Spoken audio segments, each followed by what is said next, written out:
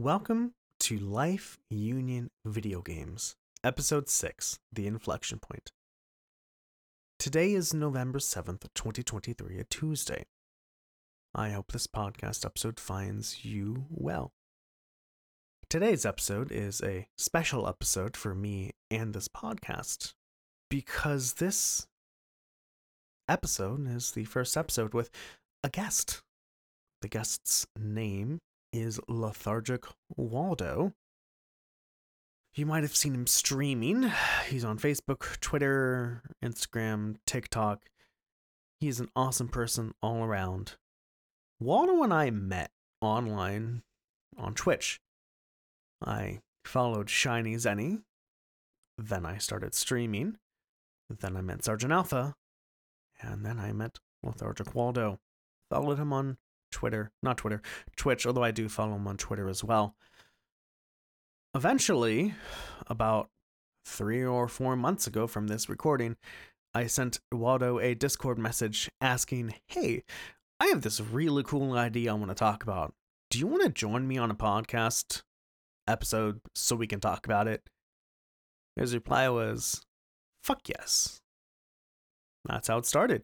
We arranged a meeting. I went over to his house. Spent an extended weekend at his house, 4 days.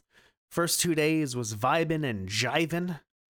Third day was the recording. Fourth day I left. Waldo, if you're listening to this, thank you for hosting me. I appreciate it. It was awesome to get to know you, and I do hope we can do another episode together in the future. The inflection point. What is it? The inflection point is when a video game session becomes a chore. Why? Where does it start? Why do we do it? Waldo and I discuss the answers to these questions and a lot more. There are many times both him and I go on tangents, and the tangents are great. We talk about things we've learned in our past, the lessons we've learned, everything from gender stigma in video games to strength training and going to the gym. This episode is packed with so many life lessons. I hope you, my dear listener, get as much enjoyment from listening as I did from making and editing this episode. Episode 6, The Inflection Point. All right. Hello, everyone. How's everyone doing today? There's C Cleaner May. What day is it today? September 30th, Saturday. September 30th, a Saturday, and it is a wonderful day in Utah. It's not too smoggy today, and that's amazing. I still like smelling the fresh air. For the first time in this podcast's history, we have a guest. Who are you, Mr. Guest? My screen name is Lethargic Waldo. My real name is Adam. I go by either. I just play video games and shitpost on the internet. Yes, and to anybody who watches this stream, he's not that way in real life. Well, it depends. Sorry. Yes, he's different. I promise you. I remember when I first saw your stream, I'm like, what the fuck is this person? Why do people watch this dumbass? Yep, I get that a lot. A lot of people think that the way I act on stream is exactly how I'm in person, and I'm actually a lot more calm in person. I think it's kind of a shock for people when they meet me. Yes, it was. Although it was a slow shock for me when I started. I was like, oh, you're not just talking about turds all the time. Yeah. That's great. That's great. What I liked was once I finally understood, I was able to talk your humor in stream, and it worked. I was like, oh, I did it. Yeah. It happens, and yeah, it's a lot of fun, and I've been enjoying it. It's been nice having you out here too. Mm-hmm. Thanks for coming out. Thanks for having me on. Thanks for hosting me on Favorite Hotel. This is great. Today's episode is about something I don't think there's an official name for this, but I call it the inflection point. If you play video games, most likely you have encountered this where you're playing video game session, it's fun, and then you get to a point where I will stop after I do this goal. Oh, yeah. And then you don't get the goal, then you get mad because you don't get the goal, and then you get mad, and then soon things are thrown, monitors might have been breaking. Oh my God, we've all been there as gamers. And that's what I want to talk about today. Okay, sounds good. Call it the inflection point. I should probably get my notes because I have questions. Yeah, it's totally the first time I've done this. What do you think about it? Like, what is your understanding? Like, if I said the inflection point and just said it, what comes to your head? Prior, I would have just not really quite understood what you're talking about, but now that I have that base definition, I think I would refer to it as almost gamer rage. Oh, It kind of sounds like that, although it doesn't necessarily always have to be rage. I think it could also be disappointment in yourself for not meeting a goal. I see speedrunners do it a lot. Even though they get a PB, they complain about it because they know they could have shaved 10, 15 seconds here. I think it has a couple multiple meanings, but for me specifically, rage is the first thing that came to the front of my head. speaking of rage, when I was younger, and I had anger management issues when I was younger. The Dreamcast, do you have a Dreamcast? Don't have a Dreamcast, but I've played a lot of the Dreamcast games that were ported to the GameCube. So the Dreamcast is known for not recognizing if the disc is closed, if the cover is closed. And so you will turn on the game, and instead of going to the game, it'll go to the home screen. Oh man, I didn't know about that. I didn't know to search on the internet. I was playing Sonic Adventure 2. It wouldn't turn on. I took the disc out and I threw it like a frisbee. Oh man. Hit the wall and split in two. Oh no. And then right then, the Dreamcast came out in 1999. So Sonic Adventure 2 came out in 2001. So my 12-year-old brain finally realized what happened. Started crying because I can't play this anymore. I mean, I feel that. As you can see on this table, you can't see you listeners, so I apologize, but there are marks all up and down my table. This is from when I used to play League of Legends a lot, because anyone that plays League of Legends understands how frustrating that game can be. I've hit my desk a lot. There is one that's not on this desk, it's on my old desk, but it was actually from Final Fantasy X. Very similar experience. I was just doing a casual playthrough. Casual playthroughs always turn into me getting all the legendary weapons. Oh no. So naturally, I decided to do Lulu's 100 lightning bolt dodge. Isn't it 200? 200, sorry, 200. Yeah, 200. I'm in the middle of dodging all the lightning bolts, and I got to about 173. It was furthest that I got. I know where this is going. I have two children, for anyone that doesn't know. One of my children decided to walk in with a question, so I turned my head for half a second, and a lightning bolt struck me. I kept my cool while my kid was in the room, but as soon as he left, I slammed my controller so hard on my desk that I actually cracked my Xbox controller. Oh, yeah. And I typically don't get that angry with games. I'm usually pretty calm and collected, and I wasn't upset with him. I was more upset with the fact that I lost all that progress. Totally get it. I have broken a couple controllers from my youth all the way up to adulthood. It's almost like if something happens and there's no way to roll with it, that's when the anger happens. Exactly. Even in real life, I had this plan, just stuff happened, and I tried to find like 2 or 3 recourses, those weren't working. And then I was finally, like, there's no way to go forward with this. And to anyone who's listening, in what Waldo was talking about is in Final Fantasy X, there is a place called the Thunder Plains that every so often will strike thunder at you. The controller will vibrate before you're hit, and if you press X, you get to dodge the lightning. In order to get one of the items to get the ultimate weapon, you need to dodge lightning 200 times in a row. There is a place where you can do it. It's the same frequency. Kid coming in, you're like, I can do this. Yep. Turn your head and Yeah, because most of the time I was basing it off of the vibration anyways. But it was one of those things where I turned and my focus was split, and as soon as my focus was split, I missed the vibration and I got zapped. Did you do it again? I did it again, and I did get her sigil the following day, but I did have to take a break for the rest of the day. I did not play any more Final Fantasy that day. Yeah. Taking a break is everyone. If you're listening to this, and if you get one thing, take breaks. Like, don't. I mean, manuals will tell you take 15 breaks every hour. Yeah. Trails of Cold Steel tells me to do them. Like, who the fuck does that? Yeah. If you're getting angry, just stop. You can come back tomorrow. It'll still be there. Can't remember what game I was playing. I think it might have been. I think Elden Ring has a warning. If you play for like an hour and a half straight, it'll be like, "Hey, go take a break, get some water." I think it was Elden Ring. I'd have to double check. It was a game I played recently though. Link Between Worlds does that. Okay. And every time you save, it's like, you've been playing for a while. Maybe you should stop. I'm like, fuck you. You're like, no, you don't know me. Yeah, I'm not done. I'm gonna keep playing. That's like the only Nintendo game they've done it on. I wonder if they just got so much backlash that they're like, oh, that was a mistake. You know, talking about that, things that irritate me like that. When you're playing a game like Resident Evil and you die a few times, the game will eventually say, "Hey, do you want to lower the difficulty?" And that is like, that pisses me off. It's like a knife in the chest. It's so infuriating. I hate when developers do it, and I wish they would remove it. But I think if I was a developer, I think it would be kind of funny to add. because I know how gamers are. I know how people like me are, and they're going to get frustrated. And it's almost a little funny to think about all these people getting really upset because they died and now they're being asked if they want it to be easier because they keep dying so much. I kind of get it from a developer perspective, but from a player perspective, it is infuriating. Sticker Stars does the same thing. Okay. There was a mini game that I just wasn't. It wasn't I was bad. I was just not understanding the instructions correctly. So I kept dying. It's like, do you want it easy? I'm like, no, I just haven't figured this out yet. And Yeah. then I did. Then I kept going. But adding that is good. I mean, for you and me, yes, I'm like, fuck you, game. I know what I'm doing. Yes. Give me some time.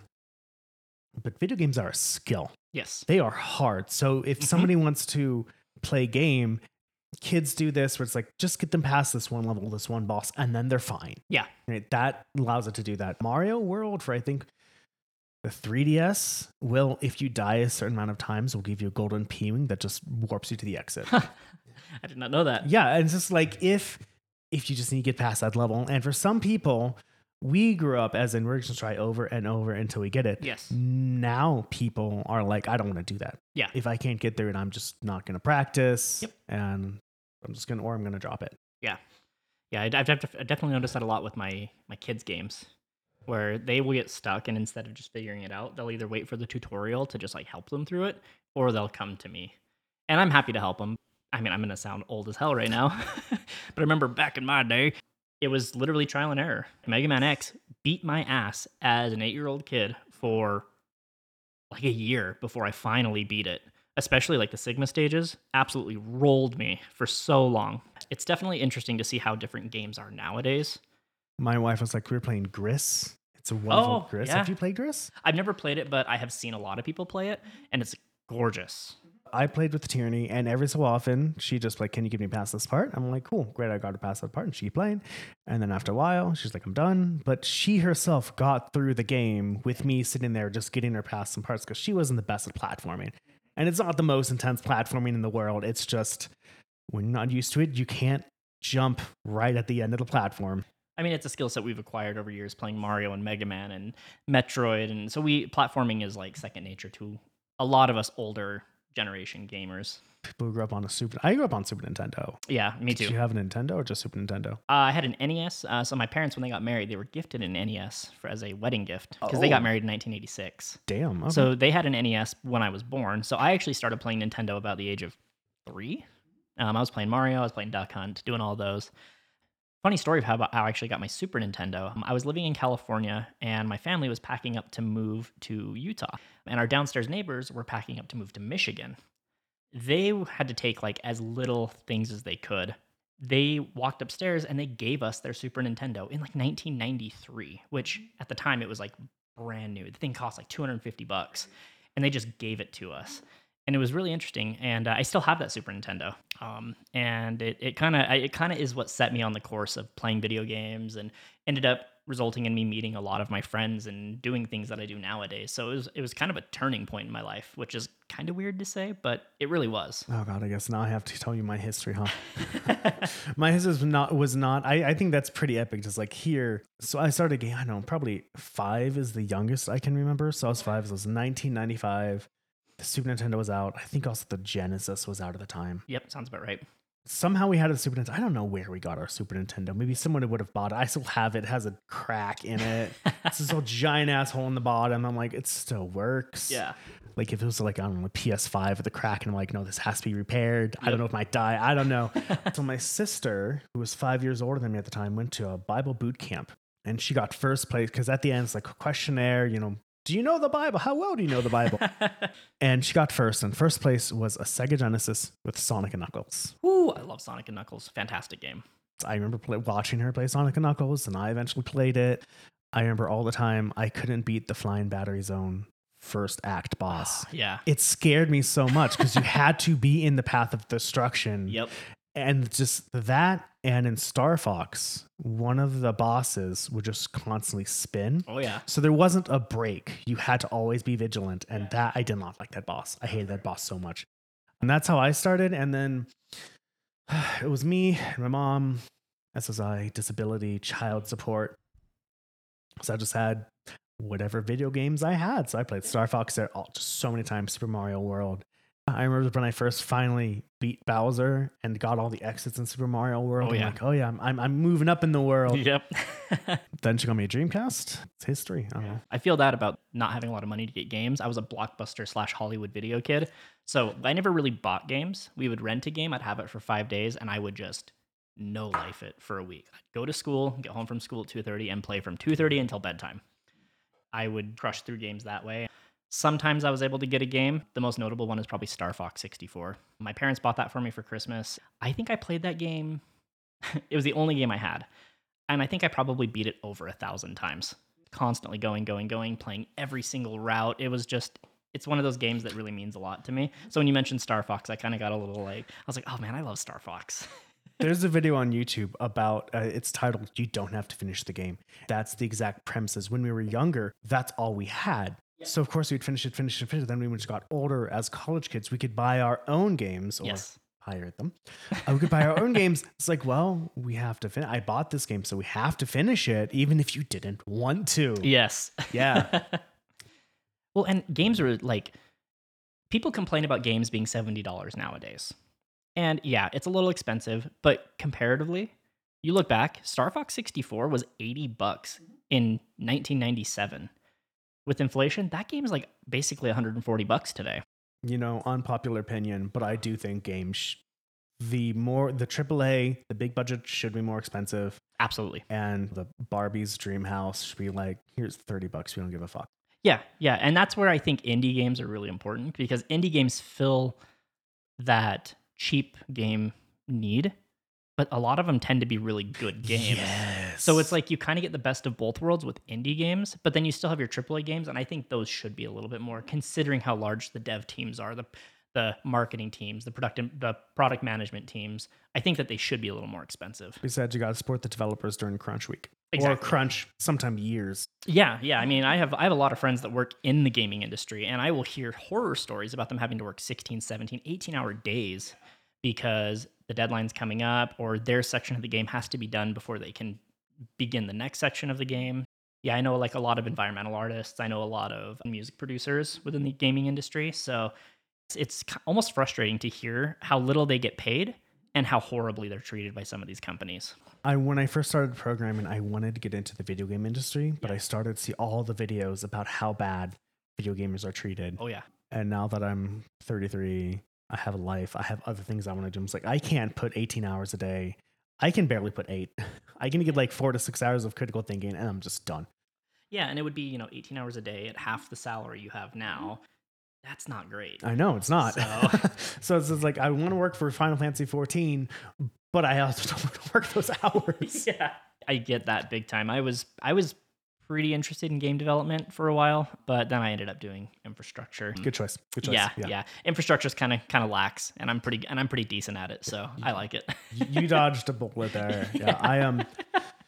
My sister and my stepsister-in-law, I forgot what she does, but she visited EA and they're like, here are the cots our developers sleep in so they don't have to go home. Oh my God. Yeah. That's insane. This was at least 5 or 6 years ago, but EA might be still doing the same thing. Yeah, EA might be having them sleep outside in tents at this point. Who knows? Oh my God. Yeah. I was like, that's just, nope, I won't go home. Oh shit. I was thinking of something and I totally am drawing a blank now. Oh, I went to Riot Studios back in 2000. Let's see, it would have been 2014. I got to visit Riot. There was something called AHGL, After Hours Gaming League, and it's kind of like, how companies have company softball teams? We had company League of Legends teams. Our team ended up going to the semifinals, which they hosted in California at the Red Bull Arena. We got to take a trip down there. We got to go walk around the Riot Studios. We got to go through all that. I got to make some friends with some of the Rioters that were there because we got to play matches with them and ask questions and everything. So a lot of them have left Riot now. They talked about how horrible the environment got after Tencent took over. And how it was such a great environment prior to that. But Tencent really just came in and made so many changes that it just kind of crumbled the company. And it's really sad to see that because they were like super passionate about the project. They were super passionate about everything they did. And Tencent just destroyed it. I feel like that's going to be happening to a lot more gaming companies as Tencent comes in and continues building this empire that they have. From what I've seen on Reddit, League of Legends has changed. Mhm. It first was super mechanical, super meta, more of like discovering strategies and having fun. And now it has been changed to get pentakills. Yep. Because that's what the audience likes. Yeah, they like really flashy characters. And I can imagine StarCraft 2, once Blizzard probably realized that, oh my God, we can like make money from this, from tournaments. They changed in a way to make that happen. And I've seen some tournaments and they're quite fun to watch. Yeah. League of Legends is incredibly fun to watch as long as the teams are a little aggressive. But some of the champions are so fun to watch because they can zip around. They have crazy ultimates that wipe out whole teams. They have all this stuff. But you look back at the older champions and you can tell that the game is definitely moved more towards a spectator perspective and less from the gaming perspective. Basketball did the same thing. There wasn't a shot clock before. Oh, and yeah. so when teams were ahead and they were in like the last quarter, they just wouldn't pass. They would just pass the ball. They wouldn't make any shots or anything. They started to lose money because no one would go to the games because it was boring as fuck. Yeah, I mean, yeah, if you know, it's kind of like football. Football does that. They do have a play timer where they have to make their play within a certain amount of time. But I believe it's if you run out of bounds, you can run the clock down. So what they'll do is they'll run out of bounds, the clock will continue ticking, and then they will click the play timer down to 0 and then start the play and then run out of bounds again. And they'll keep doing that if they're ahead, so they can basically force themselves into a win. I understand strategically, it makes a lot of sense. But from a viewer perspective, it's incredibly boring. Going back to video games, at least, they've been changed for a spectator sport. But then at the same time, it enables other people who are absolutely amazing at that game to make money off it. For sure. You know, I've seen the Shadowverse, how much people make for Shadowverse Grand Champions, StarCraft 2 Grand Champions. It's insane, but it's like cool. It fuels your hobby because you treat it like a job now. And speaking of that, that kind of rolls back to streaming. It was a hobby of mine that I kind of started almost turning into a career for a while because I did start getting more viewership. I did start seeing more money. And the biggest thing for me is when I learned how to be entertaining. And I noticed that there was a huge shift. So obviously, you know, League of Legends making it entertaining, all these other things making it entertaining makes a lot of sense to me. Streaming, wonderful. By the way, catch us on Twitch, at least me on Twitch. When Waldo starts streaming, catch him on Twitch as well, twitch.tv/lethargicwaldo, and you will have a fantastic time. I guarantee it. You will leave so fulfilled. There's a newspaper article. You might have seen this online. But it was this dude who led a class in the library, but all those students were women. They were all like in their 40s and 50s, not like high school students. But the newspaper, the lady who wrote it said, "Thank you for a very satisfying evening, satisfying 9 women at once." And then the next day, they're like, "I am so sorry. I didn't mean it that way." That's awesome. Lucky guy, though. Yeah, I know, right? 9 women at once. Holy fuck. Another rage I got, although this was again with the Dreamcast, I just couldn't get to start, and have you ever played Sega Rally on the Dreamcast? I have, but it's been a long time. Back when the Dreamcast, when I was 9, 10, 11, I would get hyper fixated to the point where I couldn't like kind of critically think to get better. And I would always follow this certain route, and I knew that, okay, I had to be in this place on this race. I had to be on this place on this race, because I'm not at this place, I can't get first. I was so mad because once you got a game over, it'd be like, game over, yeah. That pissed me off so much. Of course, I'm hyper fixated and I just lost, so I couldn't roll with it. Yeah. They said game over, yeah. And I just ran to my room, screamed in a pillow. I was fucking pissed. Yeah. Anger management, inflection point. Yeah. Do you want to share any more wonderful video game breaking stories or screaming fits? I don't think I really have anything like that. I mean, I've definitely yelled at games over the years, but I can't. Nothing really jumps out specifically right now. But I do remember this is more of a celebration scream and less of a anger scream. But I was playing Dark Souls 3, and there was a boss named Pontiff Sullivan. He's notorious for being a wall. People get stuck at him all the time, and I was no exception. I got stuck at him for a very long time. I think I fought him well over 100 times. When I finally beat him, I was like, yes! I slammed my controller down on my table. I slammed my fist down. I'm like, fuck you! I finally won, bitch! I was so excited. And my ex-wife walked downstairs and she's like, hey, is everything okay down there? Adam, are you fine? did you break something? And I was like, I'm fine. I just got really excited. I'm sorry. So it's kind of the opposite side of that, but still like, It's good to have a positive example. yeah. So kind of the same deal, but like I thought I broke my controller at first because I hit it on my desk so hard because I was just that done with the fight. That's kind of the same, but a little bit different. So as we have grown older, like for me, I have gotten way better at anger management. It wasn't until I moved in with my dad. He was an actual healthier adult than my mom, and he was like, "We're not going to put up with the bullshit. I don't care if you yell at me. I'm not going to yell back, and I will not back down." And it helped a lot. But over the years, I've been able to realize that, okay, I'm getting to a point where I want to stop, and then I should just stop and not make a goal for myself and then try to get the goal. What about you? How was your journey from the adolescent Adam to now where you're like, I need to stop?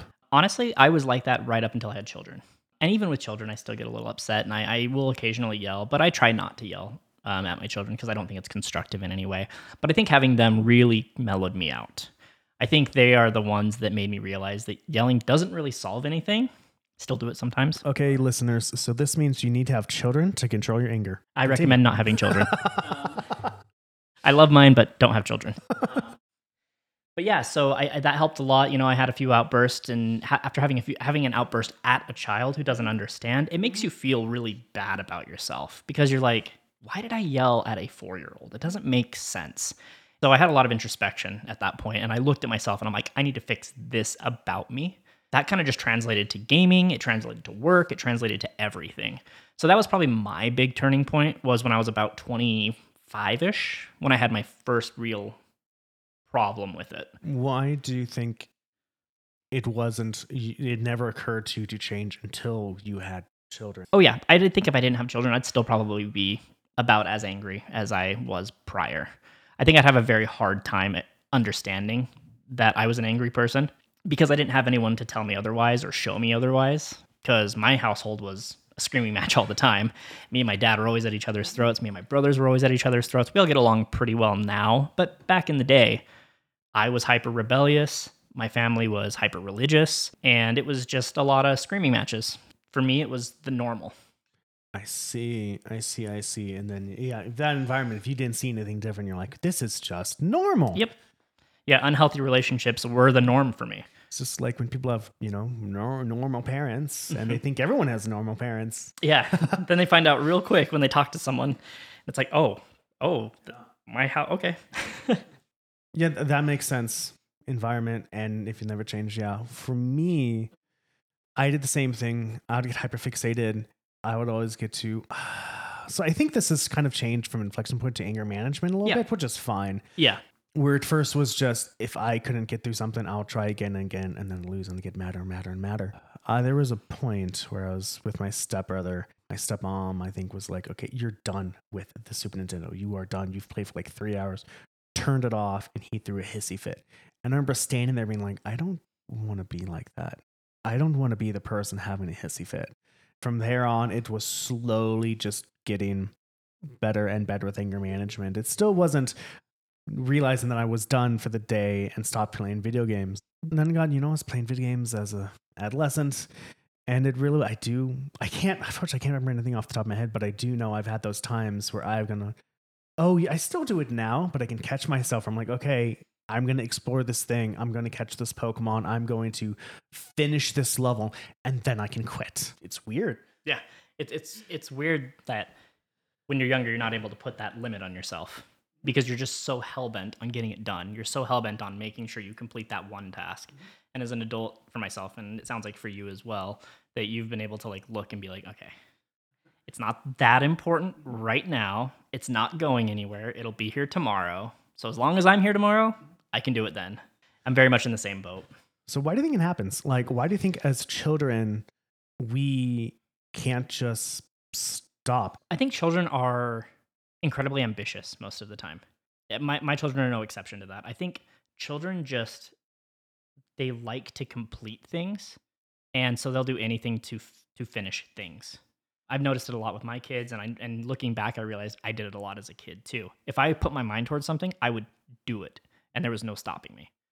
No matter how hurt I got, no matter how mad people got at me, I would make sure that I finished what I put my mind to. And my children are very similar to that.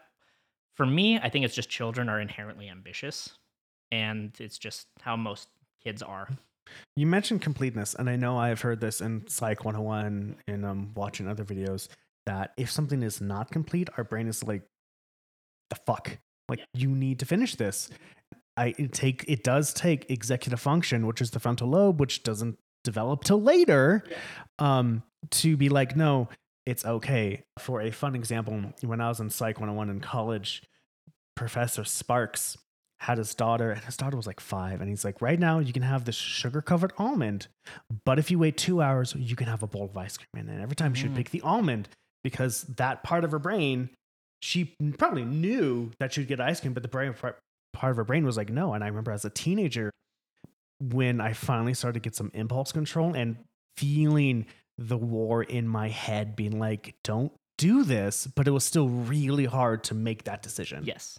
So yeah, I never thought about looking at it from like a physiological standpoint, but yeah, that actually makes a lot of sense. Why do you think that as we get older, we will kind of naturally not do that anymore? Because I guess no, I do it right. I was playing Cassette Beasts, fun game. It's an open world game, but I have caught myself a few times going, I want to stop, but I want to explore this area first, and then I'll stop. But then I catch myself and go, just save and turn it off. It's fine. Yeah. So even as an adult, I still have it, but now I'm able to go, just stop. Because then I'll get worse. Then I'll get angry. Then I'll get worse. That's just how it is. I get angry, then I get worse. Then I get angry, then I get worse. Yep. Yeah, I do that. I find myself doing that with anime, actually, funnily enough. Because what'll happen is I will watch an episode, and I'll be like, oh, that was a good episode. I'm going to watch another one. And then there's a cliffhanger. And then I'm like, it's past my bedtime, but episodes are only 24 minutes. So I think I can sneak one more episode in before bedtime. And then before I know what I'm watching for, 5 more episodes. It's been really hard for me to switch that off and be like, no, it's 11:30. Let's go to bed. You got to be up at 5:45. You don't want to be up until 2 a.m. That impulse control is still definitely hard, but I think as an adult, I'm definitely better about it. Because even just a couple of years ago, I was staying up till almost 4 a.m. every day. Off of impulse, because I was in the middle of doing something that I did not feel comfortable stopping at the time. ADHD might be contributing to that. I don't know. It's definitely a problem for me still, but I've gotten way better at doing it. Of just being like, nope, I'm done, turning it off, walking away, TV's off, in bed. Civ 5 and 6 have the same thing. Just one more turn. Yeah, one more turn. One more turn. Yep. Yeah. Pokemon Unite's the same thing. Oh man, just only 10 minutes long. It's 11 p.m. I can do this. It's 11:35. I need to go to bed. I'm gonna wake up at 6. I need to critically think tomorrow. So why do you think that, not you, why do you think that it gets to that point? Why do you think we can't just say, I'm done? You know, as kids, I understand the completionist, and parents need to go, no, we need to stop. And they need to set rules early in video game. I almost said career. Video game experience. You can only play for this long. Of course, then the parents have to be able to compromise, right? If I'm playing a duty in Final Fantasy XIV. I just can't quit, Mom. They need to understand that. Why do you think it happens at all? I don't know. I mean, I think it's just an inherent thing. Like, honestly, I just think that we as humans have that need for completion. No matter our age, no matter anything.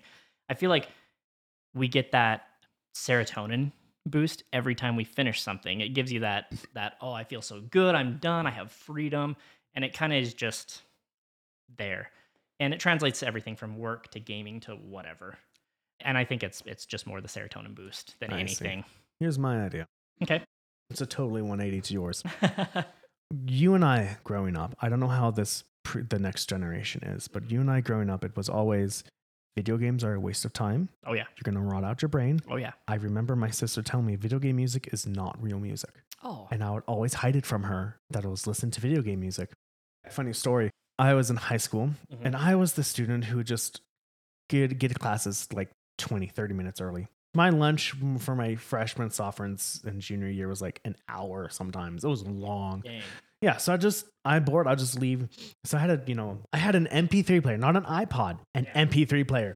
I got to my class early, and then somebody else sat on the opposite side of the door, and I was like, "Oh, what music are you listening to?" I'm like, stuff. And then she's like, oh, is that a band? I'm like, I was supposed to get this far. I don't know what it said after that. Even now, like, I will wear a shirt that says Sega fanboy. Someone will come up to me hypothetically and go, oh, are you a Sega fan? I'll cross my arms over my chest. I'm like, no, I don't know.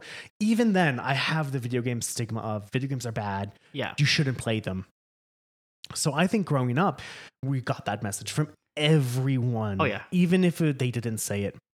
If we wanted to quit, if we were done playing, we just wasted our time. Yeah. We didn't get anything done. But then once we made a goal, then we could say, hey, I got this goal. And then we could then give ourselves permission to quit because we finally made a goal. That's where I'm coming from. I think that's part of it. Just now it's not a waste of time. I did a goal. Aren't you happy? Yeah, that makes sense. Speaking on like the stigmatization of video games, I used to always hear it'll rot your brain. Don't sit too close to the TV. You're going to lose your vision. I did hear that as well. Don't sit too close to the TV. Bullshit. It'll rot your brain, blah, blah, blah, blah, blah. But I mean, honestly, video games are what made my hand-eye coordination way better. Yes. My critical thinking, my thinking on the fly, just all that kind of stuff, I think has really been elevated from playing video games. And I think it's actually helped me in my career because my career is very reactive. I've always worked in a very reactive field. It's never been proactive.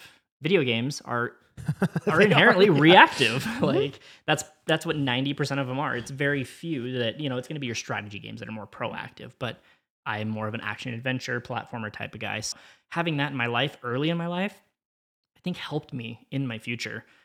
I kind of wish it wasn't stigmatized because I think I could have done a lot more with video games and maybe even have gotten better at them and maybe made something of myself as an adult using video games. Just watch. There's going to be some kid out there who's going to show this podcast to their parents and go, see, this person said video games help. See, it's not a waste of time. Mom, dad. Yeah. I mean, like I look at my kid now. Sorry to keep going back to my kids, but he plays Fortnite a lot, which most kids his age do. And it's crazy to watch him play because he's ranked really high. And he's playing with a controller, and he's just smoking people that are playing on PC. And it's really interesting because I know he's playing against people that are probably more my age or maybe a little bit younger. But he's so young, and he's able to pick up so many, skills, I guess. And he's got such good hand-eye coordination and everything like that it's really interesting because I am not that good at Fortnite. I get smoked, and I've been playing video games for 30 plus years. So it's really interesting to just see like how much it's been changing him. And he started playing sports recently, and it's been helping a lot. He typically has like better control of the ball. He's got better control over everything than the other kids. And I think a big part of it is because he's played so many games for so long that he's just inherently quick on his feet. You and we could actually be good at Fortnite, but we would have to practice Fortnite. Your 12-year-old son, daughter, them, son. Yep. They're 12. They have all day to play. We had all day to play video games when we were younger, and that's why we are so good as we are now. I call myself a professional gamer because I can pick up mostly any game and just start playing it. Not to the best, but I can play it. But yeah, hand-eye coordination. My sister, she was practicing controlling a robot for surgery, and she was joking. She's like, I kind of want to bring you along so you could just whip everyone's ass because you play video games all the time. You have that hand-eye coordination. Yeah.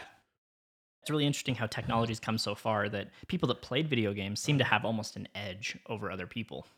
I think it's kind of cool, especially with robotics getting as big as it is and just technology really starting to dominate workforces, all workforces.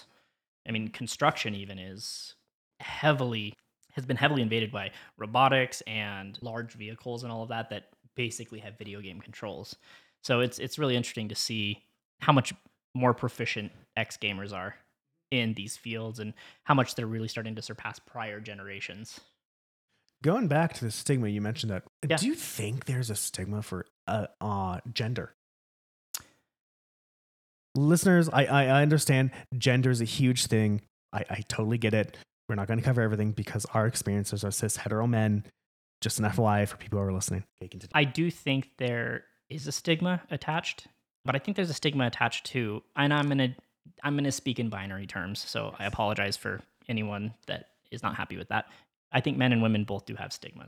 Women, they're not allowed to play video games. They're not allowed to be into nerdy stuff. I mean, that's obviously changing now, but even now you hear a woman that works in STEM and it's like mind blowing. Like, I can't believe you're on a research project. I can't believe you work for NASA. I think women definitely have a stigma, and I think men have a stigma where they're kind of expected to be the breadwinners and they're expected to work and not ever be home alone or be stay at home dads or anything like that. So I think there is definitely some sort of stigma for men that is kind of archaic, and I think we're starting to kind of break those norms. Yeah, at Microsoft, there's quite a good amount of women. I'm so excited. That's good. Yes, I love it. Microsoft is one of those places where they do try their best to just not hire white men. Yeah, I noticed that at Adobe a lot too. We actually had quite a large female workforce, and it was really nice. A lot of them were more in quote unquote female positions, doing things like marketing and graphic design and stuff like that. But we did have a few people that were on my team on a more technical role, doing incident management, system administration type stuff. And it was really interesting because a lot of times they were better than any of the men I worked with.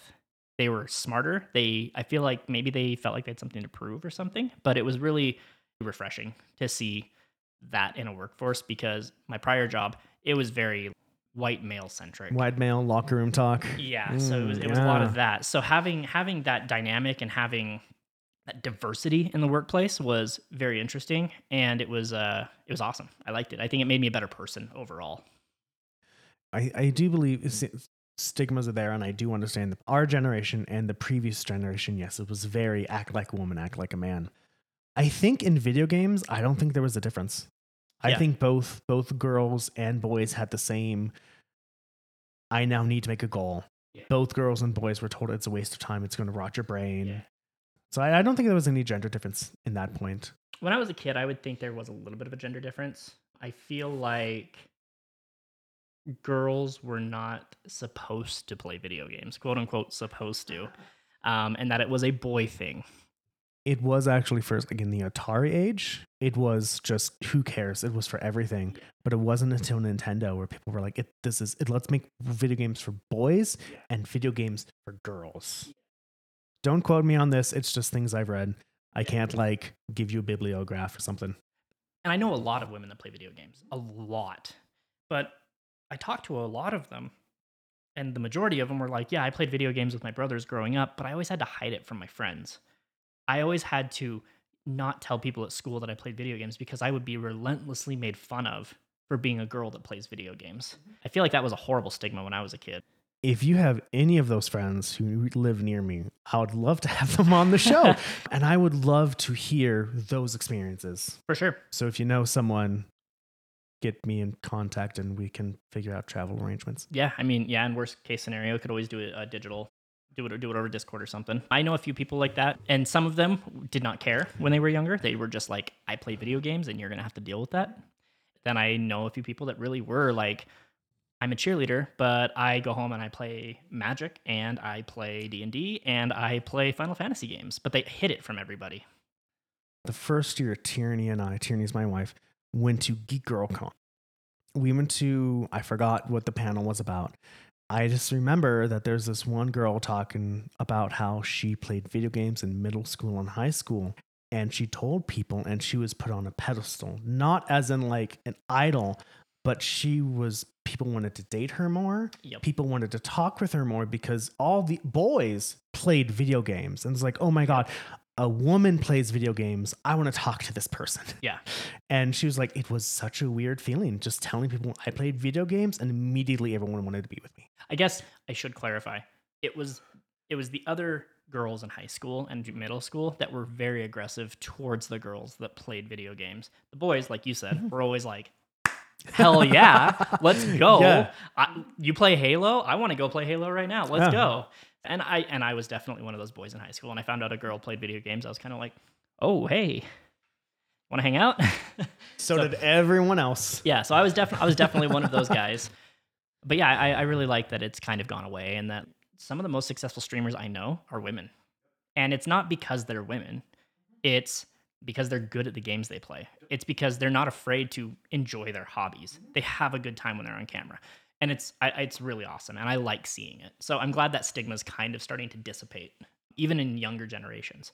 My son plays Fortnite with like 3 girls from his class all the time. So it's very cool that that's not like a bad thing to do anymore. Yes, my nieces and nephews are also gender mixed. Play games with girls, do cook with boys, whatever. Yep. I do enjoy that that's not there anymore, or it's going away, and not just going away, but implicitly going away as well, right? Yeah. The one phrase that is why I want to get stronger and build muscle is, "Oh, look what a big, strong little man you are. Let me see those biceps." Yeah. I'm doing an example from the book, I don't want to talk about it, where this mom wrote a birthday card for her son. It was like, "I see you when you're raging. I see you when you're screaming. I see you when you're kicking." And her son just hated it. Yeah. And she was like, "Why?" I was like, "I don't do those things though." And then she realized, she's like, "Oh yeah, he doesn't. So then why did I just put that on there?" Yeah. And just implicitly, she was like, he's a boy, thus he does rage. Yeah. He gets angry. Yeah. It's the only thing you're allowed to do is be angry, damn it. Yeah. And especially when they're, going through puberty, testosterone's pumping through their body like crazy. They're going to get mad. Testosterone makes people angry. Yeah. People need to be a little more understanding of that because it's going to happen to everyone. It happened to them. I have a niece. She understands the gender role because she's I think she's maybe 7 right now, but she understands she can cry and get her way. She can look pretty and get her way. Yep.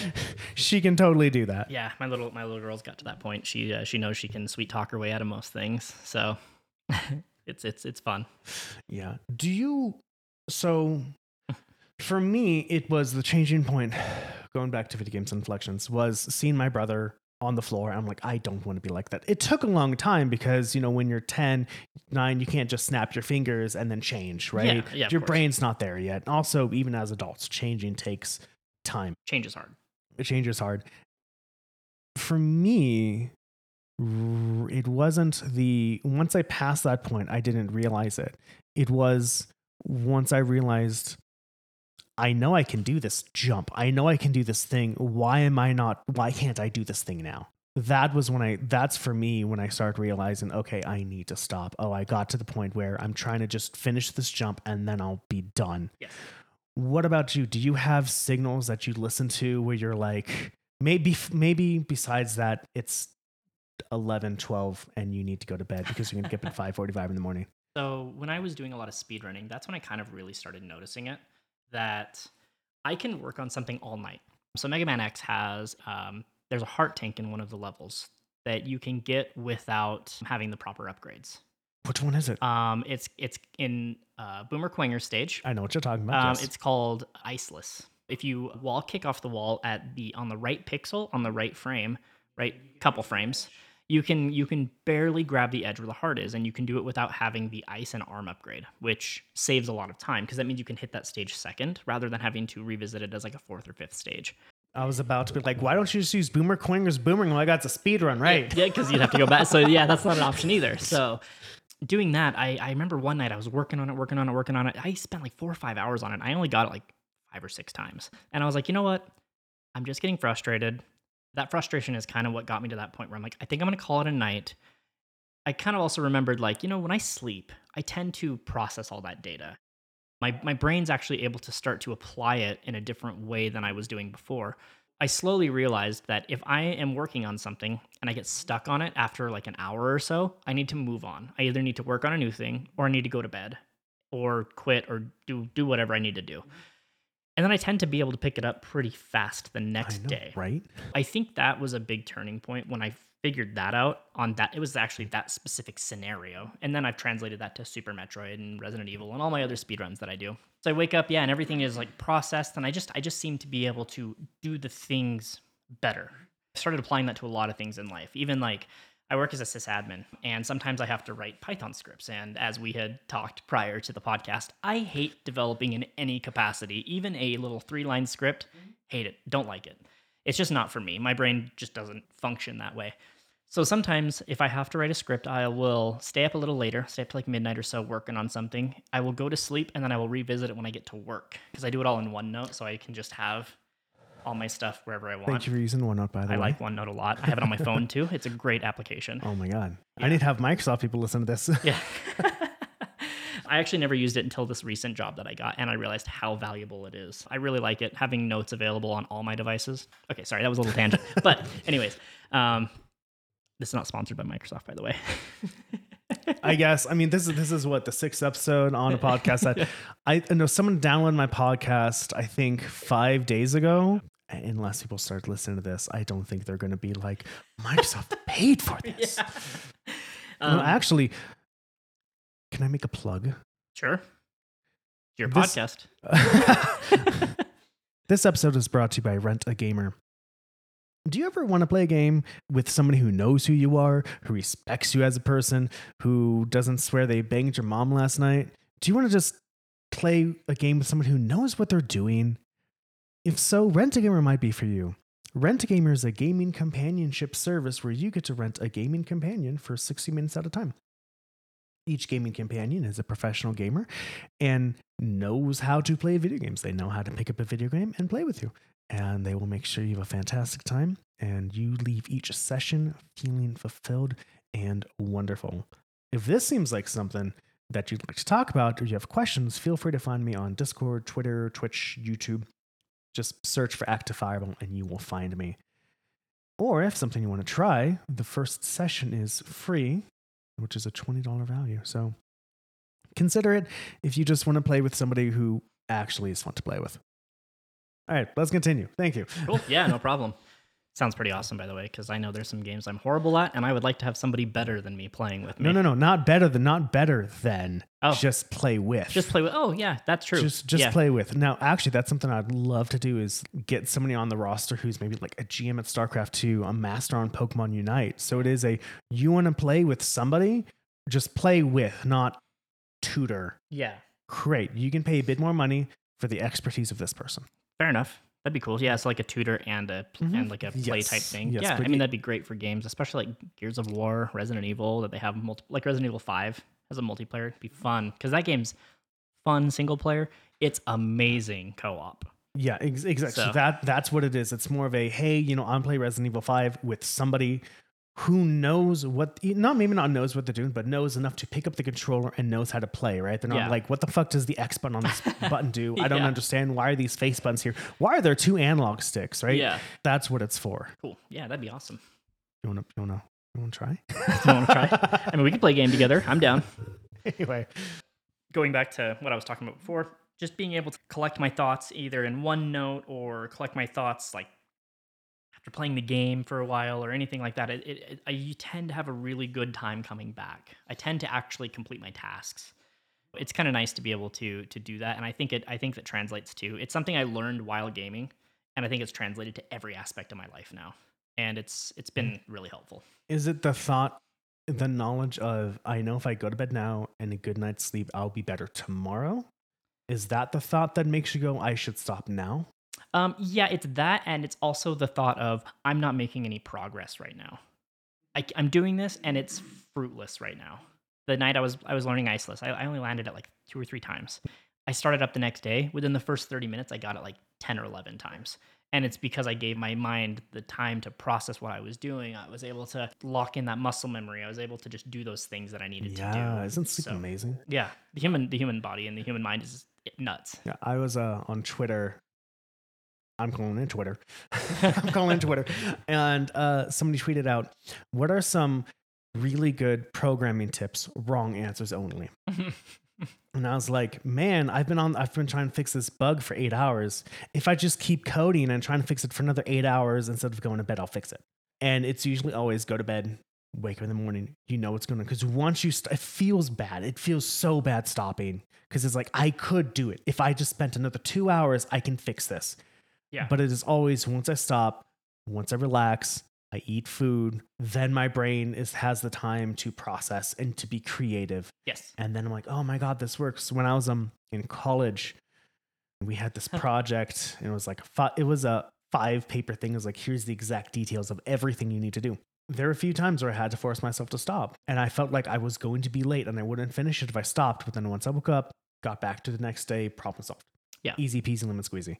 I think that's actually like a big part of why I don't really like the work grind culture in the tech world and the gaming world, because I feel like when you're pushing your workers that hard, you're just putting them at a disadvantage. Yes. You're putting your products at a detriment.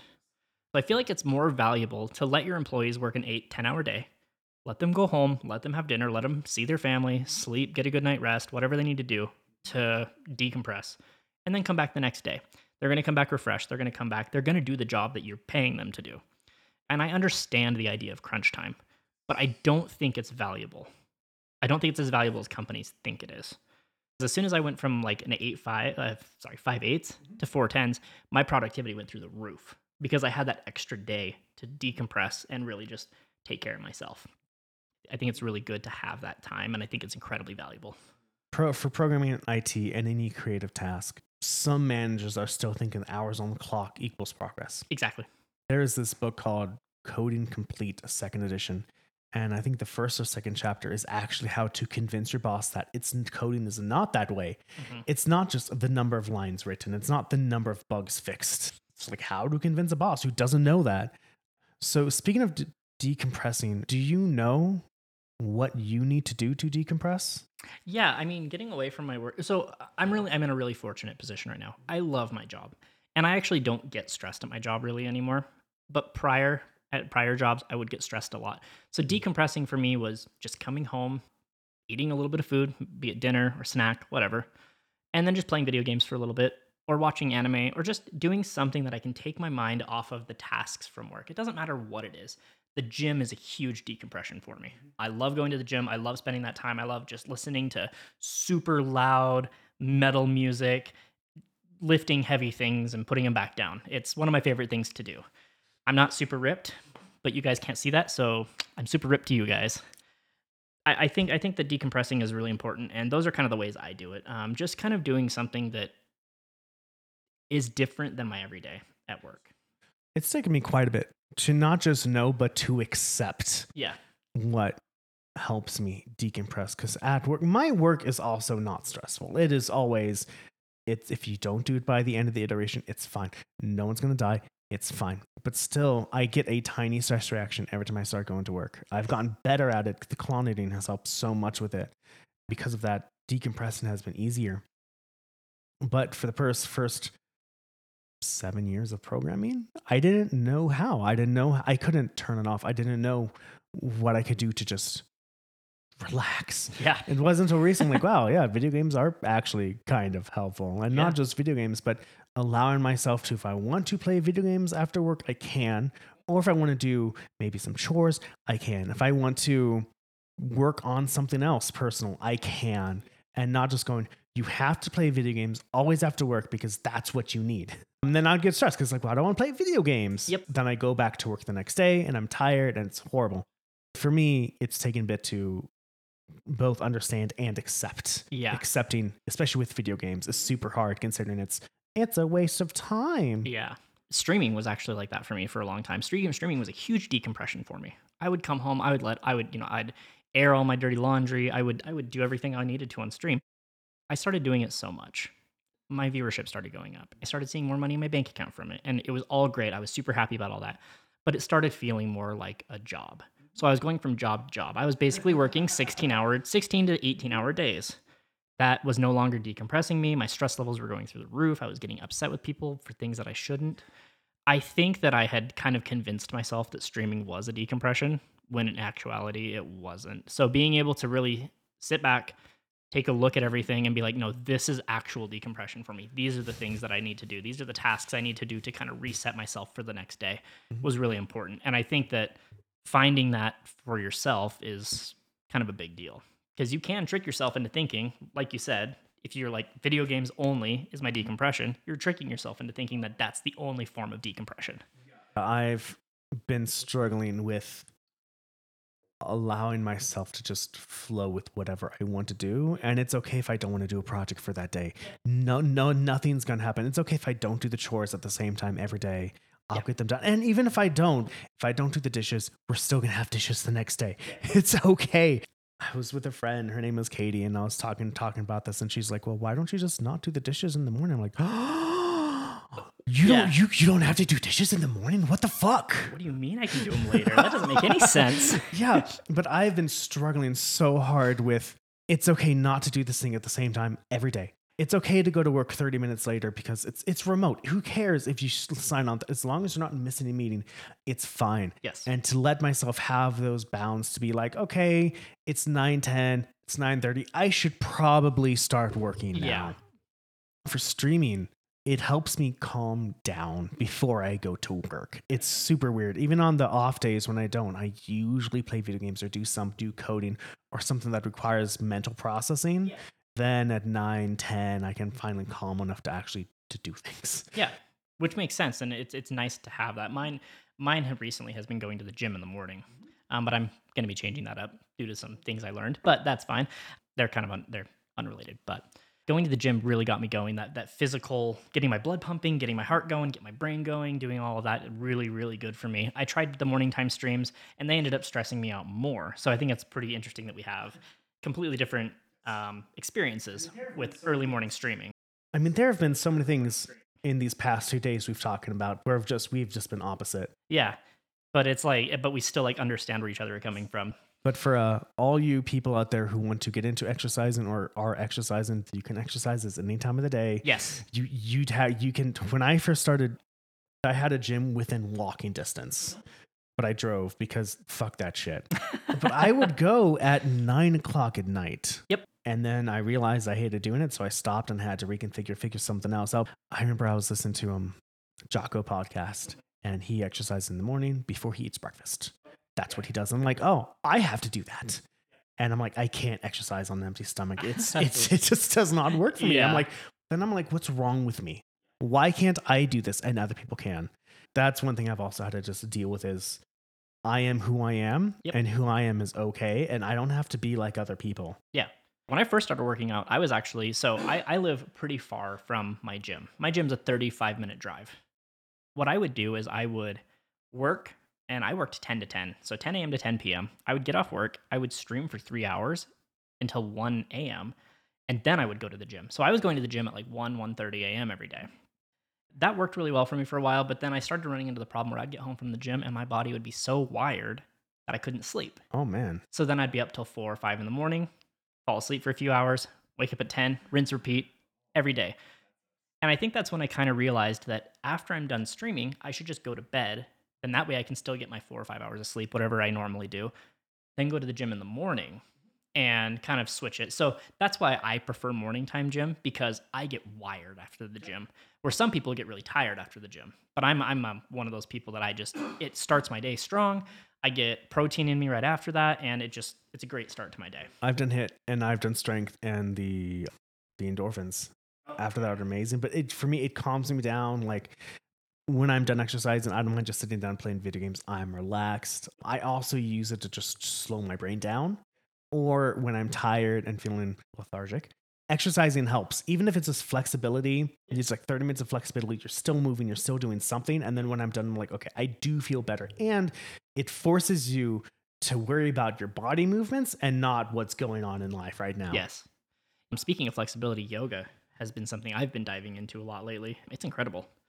I had horrible flexibility. I was not able to I could not touch my hands behind my back, like nothing. Started doing yoga, and it's helped me on all of my exercises. It has fixed my form on a lot of exercises that I do. So yoga, you should definitely try it if you don't already. For me, my flexibility started going down, not because I wasn't stretching, but because the muscles I was gaining stopped me from being as flexible. For me, I went to a physical therapist, and she's like, oh yeah, your shoulder blades are stiff. I'm like, what?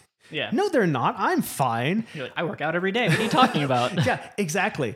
She's like, all your major muscles are good. It's your muscles that help you move, that help you stand up. Yes. That is weak. And they're weak because your major muscles are strong if they can compensate for the weakness everywhere else. Yeah. I don't want to be 40 and not being able to do things. Right? Exactly. Yeah.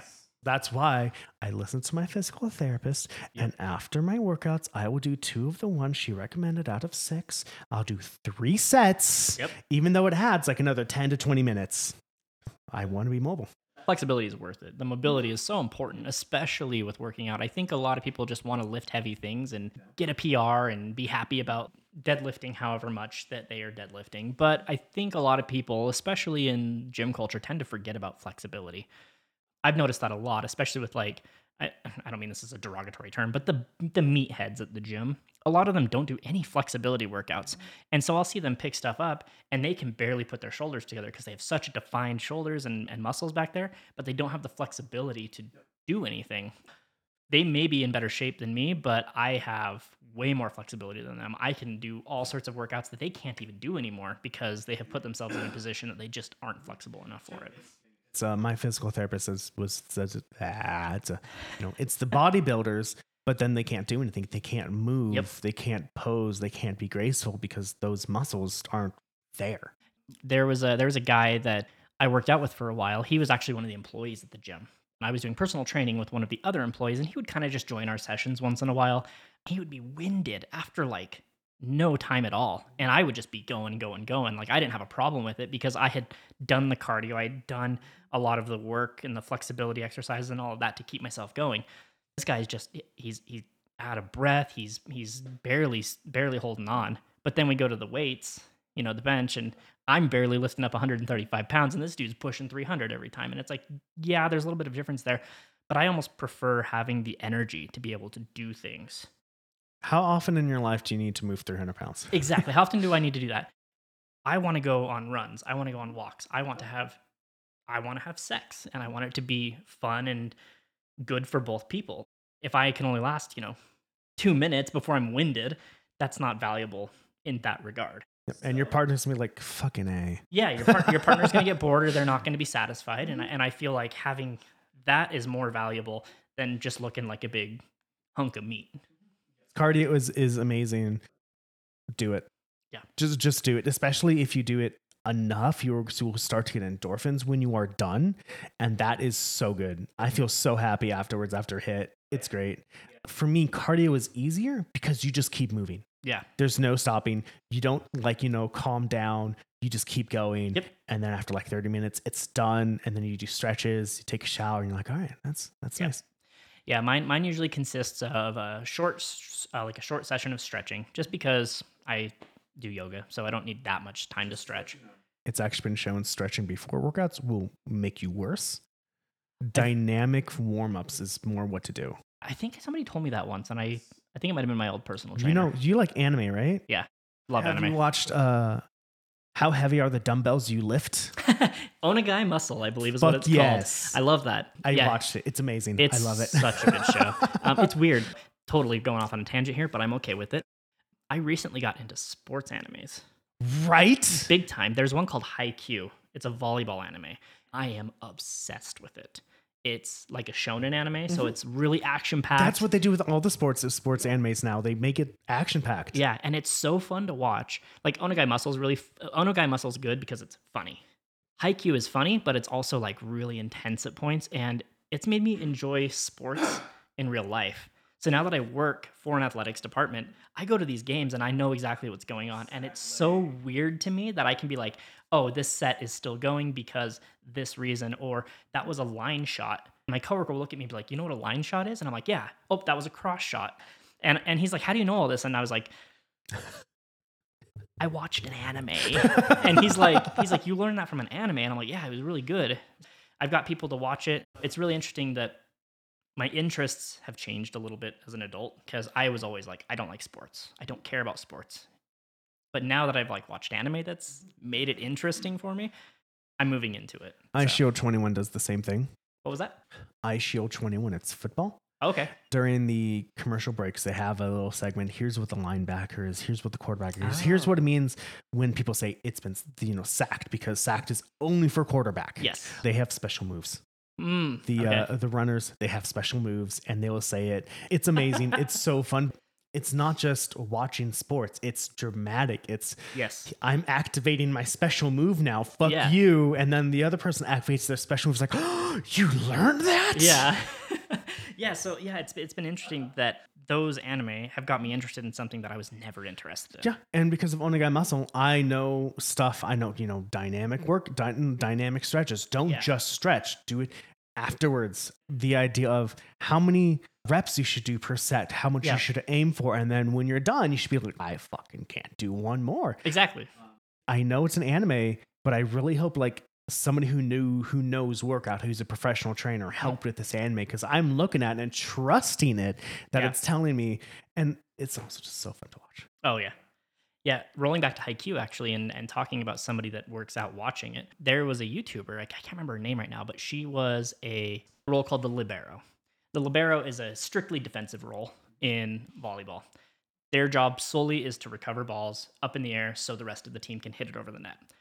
She was told that she should watch Haikyuu. And she started watching it and she's like, this is really interesting because they are getting everything right. The rules are right, the movements are right, like the way they're hitting the ball, the way they're setting the ball, the serving is correct, everything is correct. And she's like, it's really interesting to see this, but they ham it up, so it's like more interesting to watch. But she's like, games do get this intense. You do feel this level of terror almost in a really intense match.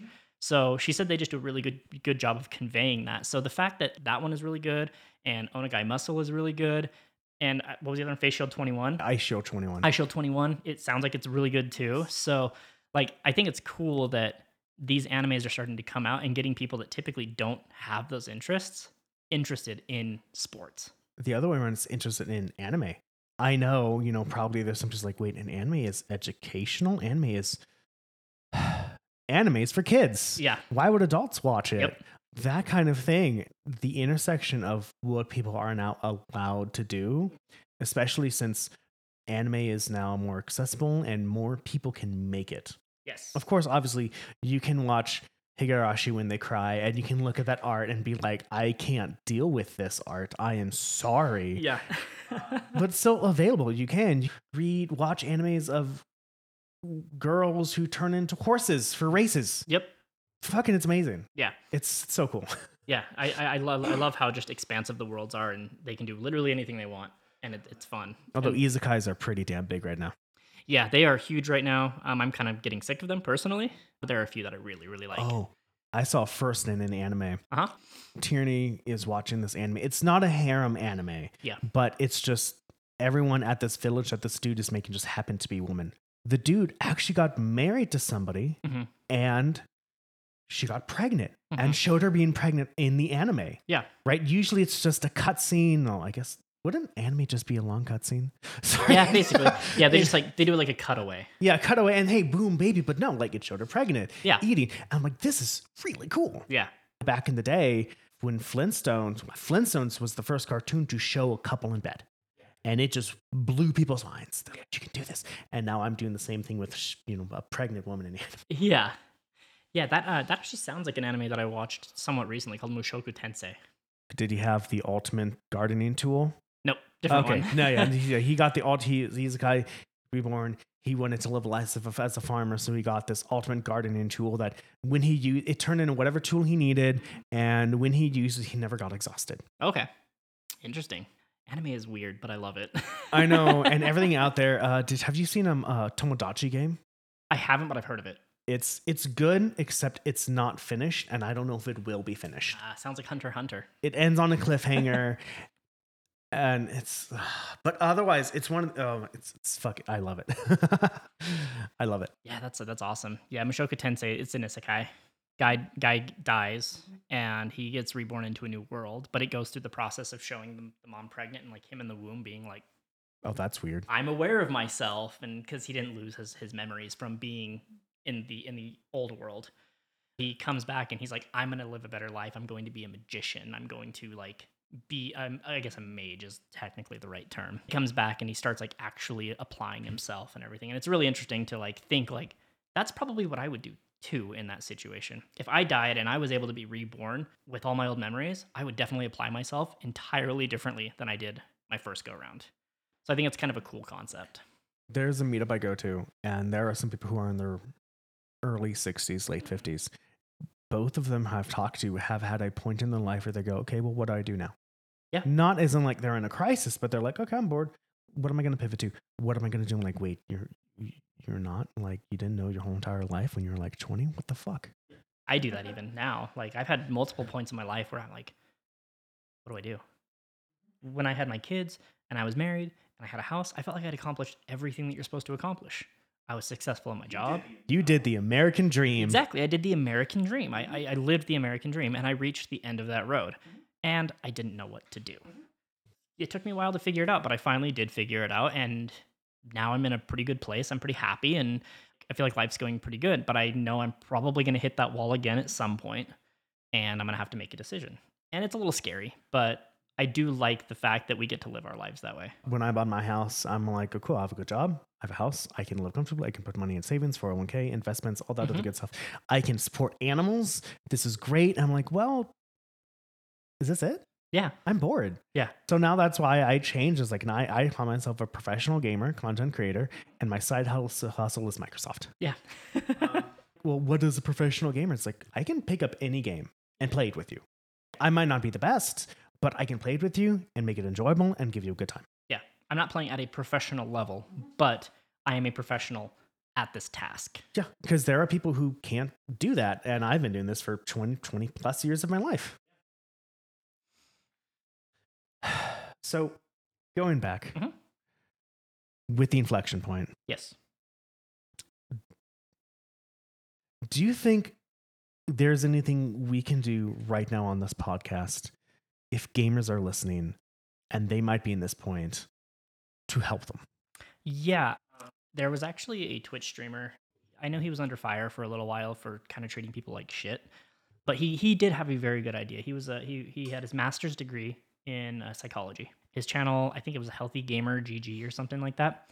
Oh, this dude. Yeah, and he had a podcast similar to this where he would bring people on that were like pretty big content creators. I mean, he has had like Mizkiff and like really, really big content creators come on and kind of just spill their guts on stream. He like psychoanalyzed them and kind of explained things like that. And I think those kind of things and these kind of conversations that me and you are having are way more valuable than most Step things. 1, step 2, step 3. Yeah, I think it's more important to just like have the conversations. As a community, if we just had more conversations and we tried to understand each other more, I think that all the stigmas and a lot of the negativity towards gamers would go away. If we just put a little bit of effort into it, it would go a long way. But a lot of people don't want to put the effort into it, or they don't have the ability to put the effort into it. This, and do your best to recognize and accept that it's okay to stop. You don't have to defend video games. Yeah. You don't have to defend yourself and go, I need to make this not a waste of time. Like, you had fun. You relaxed. Leisure is okay. Of course, if somebody not from America has listened to this, they'll be like, what the fuck are you talking about? Yeah, America, oh, fuck America. But leisure is okay. You don't have to be doing everything 24/7. You don't have to get -5 hours of sleep, get 26 hours of work done in 23 hours. It's okay. With video games, it's the same thing. Yeah. It's okay to play them. It's okay to just enjoy it. And it's okay to enjoy the games that you enjoy. I'm not good at tactical RPGs. I want to play them, and I still try to. I don't enjoy them sometimes because the amount of thought it takes is a lot. Yeah. So I'll play games that I enjoy more, but sometimes I'll go to other ones. But it's fine. I think that's my advice: is just play games. Yeah, just do what you want to do. What it boils down to, just like do what you want to do. I mean, obviously there's within reason, but don't let somebody knock your hobby. Don't let people knock your interests. Don't let them talk you out of the things you want to do. Have fun, do it. It's going to be better for you in the long run. Now, I'd love to have a conversation about, well, what if your friends say you should stop? That's a totally different conversation. Yeah, I mean, if there's a problem that you're not seeing but other people are, addiction is a very good example of that, then maybe it's good to have somebody step in and say something, but they don't have to do it in a negative way. Oh, sorry, no. What I meant was if you're playing video games and your friend groups are like, no, video games are a waste of time, don't do that. There are a lot of, it's the Mormon church, right? When people want to leave, the big thing is, but there goes my community. Yes. Especially if they really believed in it. I can't get to this tier in heaven now because now I'm not going to be able to see my grandma when I die. It's a huge barrier. Yes. Gaming, it could be the same thing with the friend group. True. It's like, I don't have any other friends to go to. Now what do I do? Tierney loves watching documentaries on YouTube. And one of them is about, I don't remember the right word, but the people who believe women are objects and they are just exist for men Oh, and the yeah. pickup artists. Pickup artists. Pickup artists and the red pill community is what they're called nowadays. Oh, really? Yeah. If somebody is starting to get into that, their friends can go, no, don't do that. And they're like, cool, thanks for letting me know. What do I do now? And it's crickets. They're like, well, I guess I'll go here because these people are talking to me. Yes. These people are telling me what to do. Yep. It's the same thing with video games. If there's not another community to go to, it is super hard to listen to your friends and disagree with them and go, I want to keep playing my games. I'm going to do my own thing.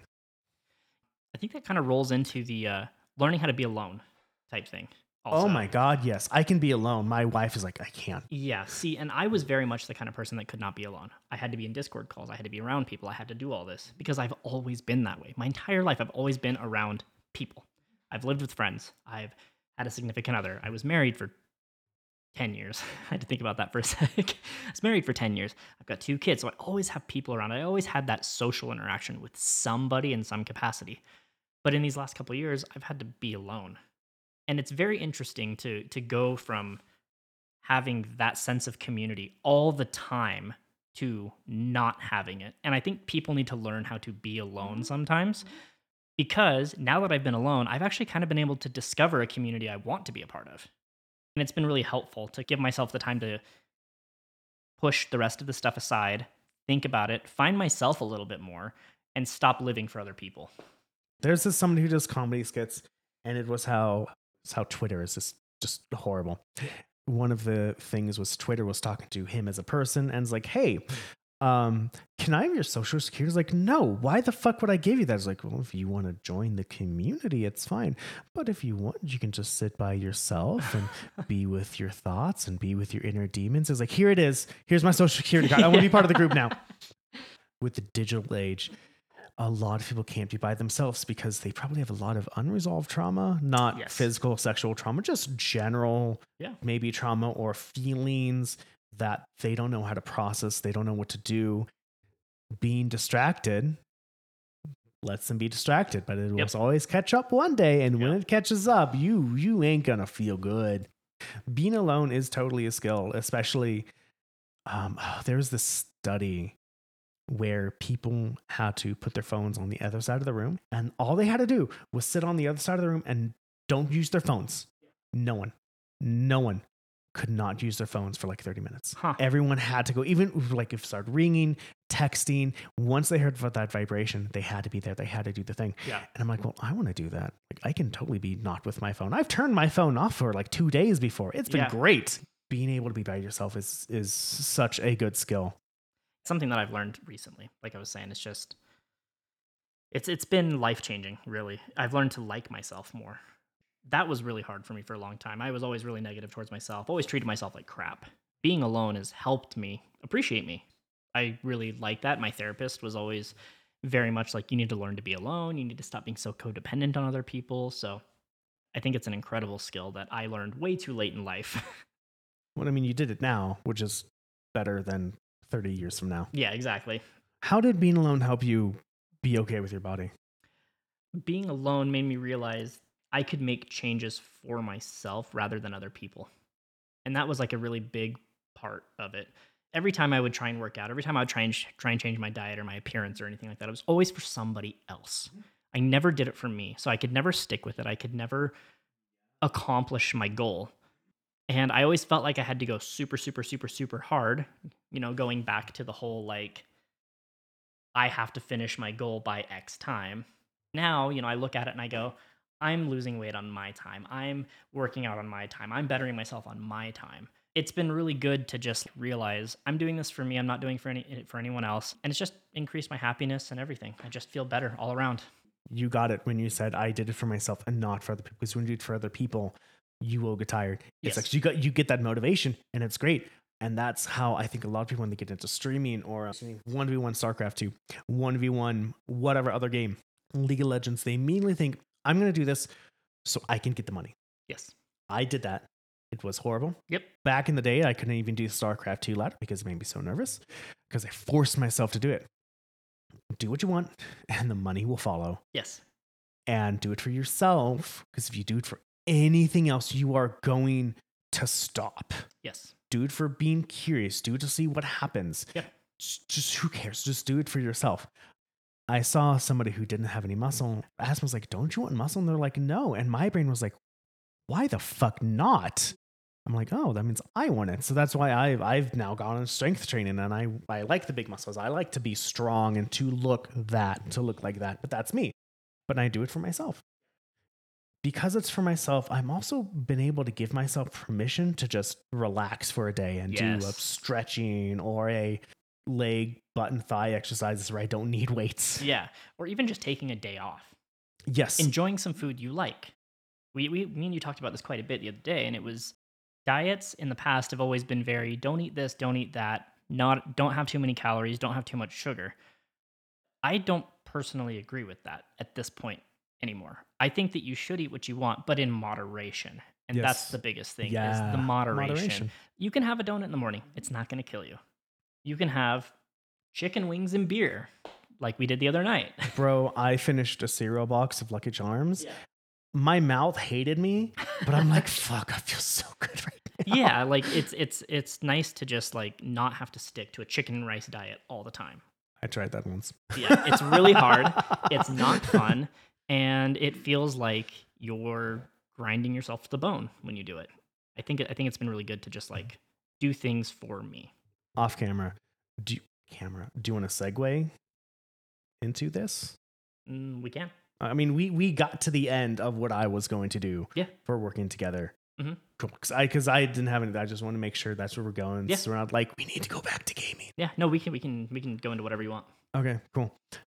I have to start the conversation again. Oh my god, A1 Donuts. They make a peanut butter and jelly donut, and they put peanuts on the top, and I get two. Fuck. Hey, it's so good. There's your protein. Yeah, I think doing things for yourself allows you to relax. With losing weight, we all get into we want to do it fast. Yes. But remember, it took us years to gain weight. It's going to take us years to lose weight, except the slow carb diet. Probably keto as well. I did slow carb diet. I went from 205 to 155 in like 4 or 5 months. And it's amazing, but it's not for everyone. You don't feel satiated ever. You get a cheat day once a week. I felt amazing. I liked how my body looked, but I've been gaining weight. I'm like, okay, well, let's learn how to eat. Let's do this correctly. Let's do the weights so it will stay off.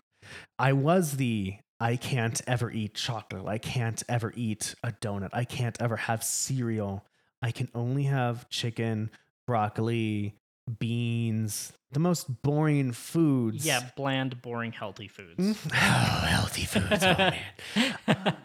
Then just life wasn't fun. Yeah. I couldn't go to Denny's. I couldn't have espresso and milk. It just had to be cold brew. It had to be black coffee, which is fine every so often, but every day is just not fun. Well, yeah, and then like you lean into the social side of that too, and somebody says, "Hey, you want to go to a pizza place?" And you're like, I can't have pizza because it goes against my diet, and I definitely can't have beer because it goes against my diet. So you start eventually not going to fun events either because you're worried about like, okay, if there's beer there, I'm going to be tempted to drink it, and that's going to be like 300 calories and a shit ton of carbs because beer is horrible for you. But it's delicious. When you're constantly in the mindset of I have to eat properly all the time, you kind of suck the joy out of life. Eat properly, right? When people think of eat properly, they think of take things away. Yes. Take things away. And it wasn't until a few months ago where I saw this dietitian on YouTube Shorts, and she's like, one, baseline is we need a better relationship with food. Yes, absolutely. We need to stop fearing food. We need to stop eating just the literal minimal amount just to make it so we don't die. Yep. Stop eating just 1,000 calories a day. You are going to hate your life. You have no energy. And she's like, instead of cutting food away, add food. And her example was, she's like, I want this. It was a big ass chocolate chip cookie like that. Fucking looks amazing. Many people would go, I can't have it because they're like, it's sugar. It's carbs. And your brain's like, yes, please, I want carbs. Yeah. You don't understand. And so she got a bowl, she put in yogurt, she put in berries, and then she crumbled the cookie in it. And she's like, now I got my cookie and it's more healthy. Yeah. It has the fat, it has the fruit, it has the fiber, and you get to enjoy your cookie. And because it's more food, it's slower. You get to actually enjoy it for longer. Yep. And I'm like, wait, it's okay to eat pasta. It's okay to like eat things that I want to. Exactly. This makes no sense. And now I saw another person on YouTube Shorts, this Irish dude who is really awesome. And he's like, he made a sandwich. He's like, I'm going to eat it. And then he switched to a fitness influencer who said, bread is bad. Don't have bread. So he's like, fine, I'm going to replace the bread with lettuce. And then he watched another fitness influencers like meat's carcinogenic. Don't put it in your food. So he's like, now he has lettuce and tomato. And then there was something about lettuce and tomato, how that's bad. He's like, what the fuck am I supposed to eat then? If everyone says the foods are bad, it's like, don't listen to these foods. Don't listen to these fitness influencers. Just eat your damn food. And one other thing he did was he's like, do you want to know how much bread you have to eat to actually gain this much fat? He 64 slices. Damn. And he put 64 slices in his shot. And he's like, here's how much bread you actually have to eat if you want to think of it as unhealthy. Eat your damn bread, eat things, eat carbs. Carbs are amazing. Stop avoiding carbs. And you and I are around the same age, and we went through the carbs are bad. Don't have carbs. Oh, yeah. Zucchini noodles. The Watkins diet. You remember that? I barely remember. Watkins was like a no carb diet, and it was huge in like the early 2000s, and everyone was doing it. Eventually, people were like, actually, this is pretty unhealthy because you're missing a lot of like necessary vitamins and minerals and other things your body needs. It's causing more harm than good. Yeah, you're losing your weight, but the moment you take off that diet and you start eating carbs again, you're putting all that weight back on almost immediately. But there's also once they start eating carbs, they're gonna, for like 2 days straight, they're probably just gonna eat chocolates and everything. Exactly. They're gonna gain it back. What I find hard is I know when to eat foods, but there are times where I'm like, I can't tell if this is gonna make me gain weight or not. And I still have that thought of, oh man, I shouldn't eat this cereal, even though I'm tired and I just worked out, and fuck, milk and cereal sounds amazing. Yeah.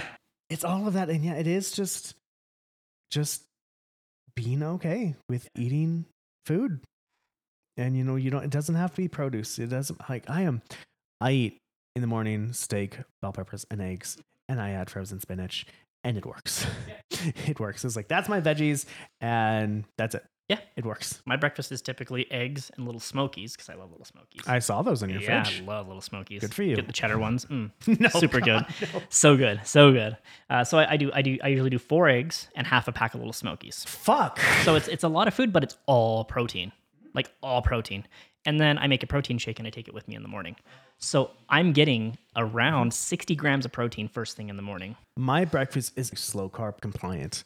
There are carbs, but it's not starch. It's not sugar. These are the ones that takes your body a while to digest. And I enjoy it, but there's always a time then when I'm like, I still feel hungry, but I know I ate enough food. So I use Waybolic. not an ad. Jesus Christ. Take a scoop and I drink it with milk. And also it has caffeine. So that's another caffeine boost. And then I feel much better. I feel satiated. And there are times, I don't know if you have this, but can you tell the difference when you've eaten too much protein and not enough carbs, or enough carbs but not enough protein? Not really. I don't really have like a specific feeling when I have one more than the other. The only time that I can really tell the difference between carbs and protein is when I'm having bad carbs. So if I'm eating a bunch of donuts or a bunch of cookies or a bunch of candy, then I can feel it. But that's probably more just the sugar making me feel like shit than an actual like physical difference. I see. My go-to is if I feel full but not satiated, it's too many carbs. If I feel satiated but not full, then it's too much protein. So with too much protein, I feel my stomach says it's full. My brain got the signal that it's full, but I still want to eat food. I'm still hungry. Yeah, you're snacky almost.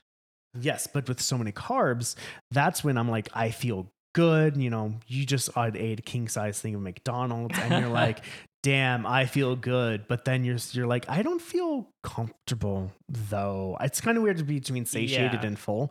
But for me, I can totally tell when I've had one more than the other. And I use that to go, what should I be eating right now? Should I have a bowl of cereal? Should I have some protein powder? Because the protein I have is just eggs. I use Factor for dinner, and for lunch I used to potatoes. But before that, I did fruits. And I actually lost weight with it. I would eat watermelon in the morning. I would have mangoes, and it works. I'm actually going to go back to that.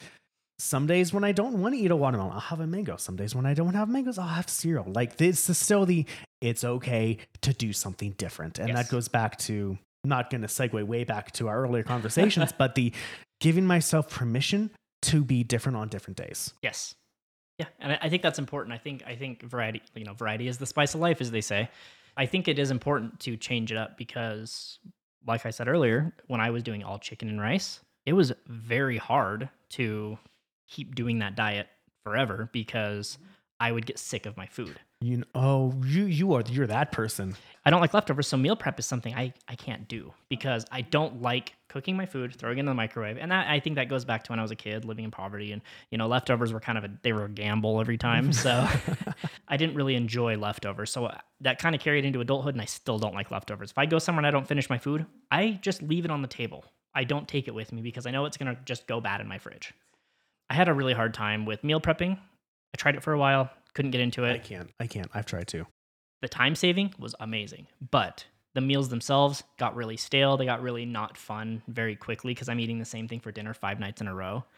Now I have a rotation of foods that I like to do. I have a 1 month rotation of food, and I just go week to week and I change it. I need that variety in order to keep myself going. I think it's important for breakfast, any meals that you eat. I think it's important to change it up. When I did meal prep, one thing that I didn't like was if I did it incorrectly, if I didn't put enough veggies or carbs or protein, then every meal is going to be deficient in something. And it was worse when I had to drive into work. Usually I just needed like a protein powder. That's all I needed. Just, one thing is protein powder, but I had to go to a restaurant, get a burrito, go to the Indian food, and then stuff my face. And then I was overfull. Yeah. It pissed me off. One thing I did was I did chicken and rice, but I used pork. I didn't add enough pork. Oh, yeah. What would happen was my stomach would be like, you're hungry. And I'd look at this. I'm like, I don't want this. Yeah. I am too full of carbs. I'm not going to get anything from this. Yes. I finished the slow carb diet 5 years ago. And so that it's still been a learning process of how to eat food correctly, what to eat, and in what proportions. Yeah. I've done calorie counting. I've done macro counting to the point where I have a huge ass Excel spreadsheet to make the counting easier. That's awesome. That's the programmer in me right there doing that. It is okay, cool. I can actually see the exact grams, and I'm like, oh, okay, well, here's what you ate, and your goal is this. So you are deficient in this many grams, and so you should, now how many grams of fat or carbs or protein that you need. And I tried to do that twice. And every time it ended up with me going, I'm not hungry yet. Mm-hmm. I don't want to eat food anymore, but I know I should be eating food. My experience is a little different because I'm a picky eater. I've had to learn how to like foods instead of learning proper foods.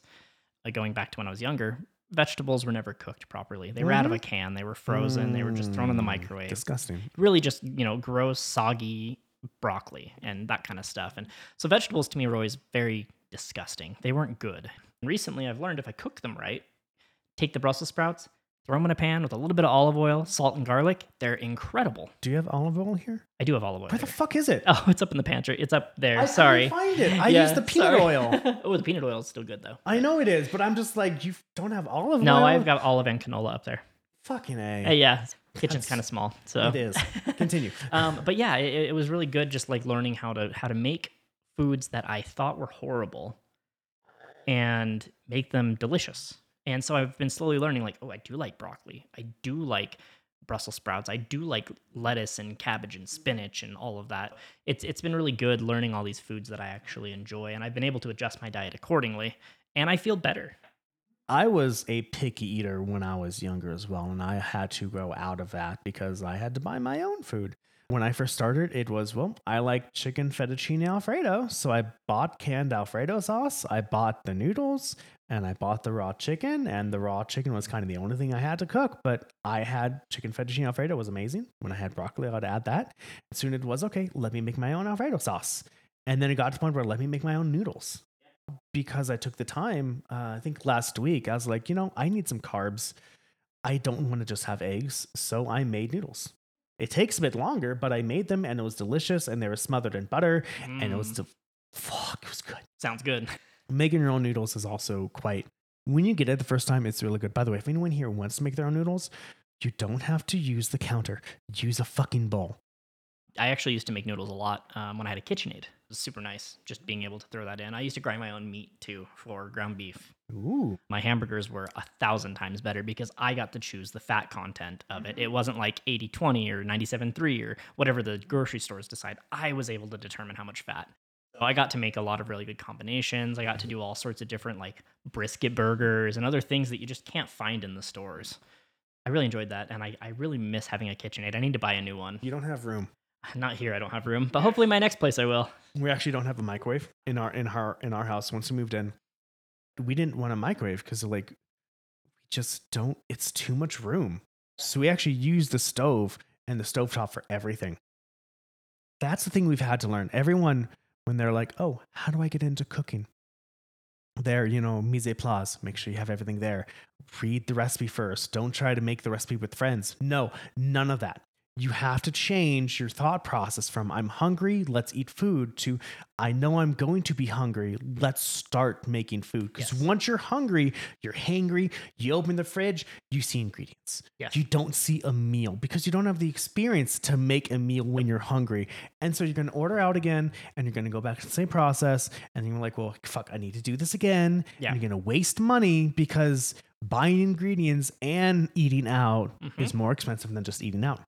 And you have to start small. There's a whole entire thing on how to start things. The 4-Hour Chef is a wonderful book on how to slowly learn things. Okay. For example, the person, he wanted to learn how to flip food.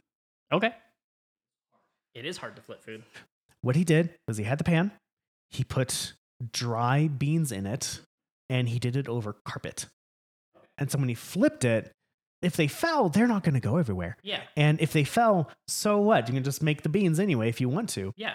Finding the smallest thing, so if you fail, it's okay. Yes. Learning how to figure that out is super hard. Yes. That's interesting. I've never heard of that, but I'll have to check that out because it sounds like it has a lot of good tips. Take the learning, like I said, with making chicken Alfredo, just make the chicken, buy everything else. Yeah. Who gives a fuck if it's canned? Don't worry about it. Yeah. Make the food. And also, you can always order pizza. Well, unless you can always order pizza. Yeah. That's what it is. If you fuck up, you're hungry, you can always get pizza. You can always have what you want to eat. Don't be afraid to have it. Yeah, or veg out. Yeah. Going back to the microwave thing. At my last place, I actually unplugged my microwave most of the time because I found myself eating a lot of like ramen, a lot of that kind of stuff, just things that weren't great for me. And were just super easy to make. So when I unplugged my microwave, I ended up cooking a lot more at home. And I kind of forced myself into better meals. Cooking made me feel better mentally, too. That's one of the benefits people don't really talk about with cooking. Getting up in the kitchen and spending 2 hours making a meal. It has a lot of good mental benefits, too. Just keeps you going and doesn't let you just be lazy and fuck around. By the way, not every meal needs to be 2 hours. Yeah, not every meal. Yeah, of course. Not every meal needs to be 2 hours. But like if you're feeling like making something real fancy, then you have the 2 hours to do it. You planned it out. Yes. And so it's kind of nice, and you can just throw in some music and just kind of enjoy yourself. And I think it's really nice to be able to do that. I've gotten the New York strip and I've cooked it, seared it. I did all of that. Like I took it out before, I salted it, I dabbed all the water off, and I seared it, and I cut it up. And me and my wife just watch anime and eat slice by slice. Oh yeah, it's fucking delicious. I do that all the time. I kind of had to stop buying New York strips because They're steak expensive. is getting so expensive. I remember Yes. like a few years ago, steak was like $5 for like a good New York strip. That same New York strip is like $12 now. Yeah, they're expensive. So I can't really justify doing it as much anymore, but I still do treat myself every once in a while. Eat what you want, cook, learn, and I think just starts. And I mean, anything just starts small, right? Yes. If you want to get into programming, don't make a video game. Yeah. For the love of God, don't do that. Don't make a video game engine. Unity has already done that. They have not billions, thousands of people working on their engine. You can't replicate 1,000 people. Yeah. Oh, there's this game I forgot. It was made by one person, but it took them 5 years. Yeah. Start small with everything. Yep. And get to a point where if you make a mistake, that's absolutely okay. And rest and eat your food. Yeah, I'm pretty sure Undertale was made just by Toby Fox because he did all the music too. Oh no, I was thinking of Cloud Story. Ooh, Cloud something. Story's good. Yes, that's what I was thinking of. I know Toby Fox did all of Undertale by himself. Did he? And then he had a team for Deltarune, but he did for Undertale. He did all the dev, all the art, all the music. Everything is Toby Fox.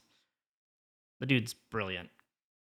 Needless to say. I remember I was watching Speedrun Undertale on GDQ. They were doing the pacifist route, and they got to the final boss. The person who's playing the game was like, "It's okay to cry, everyone."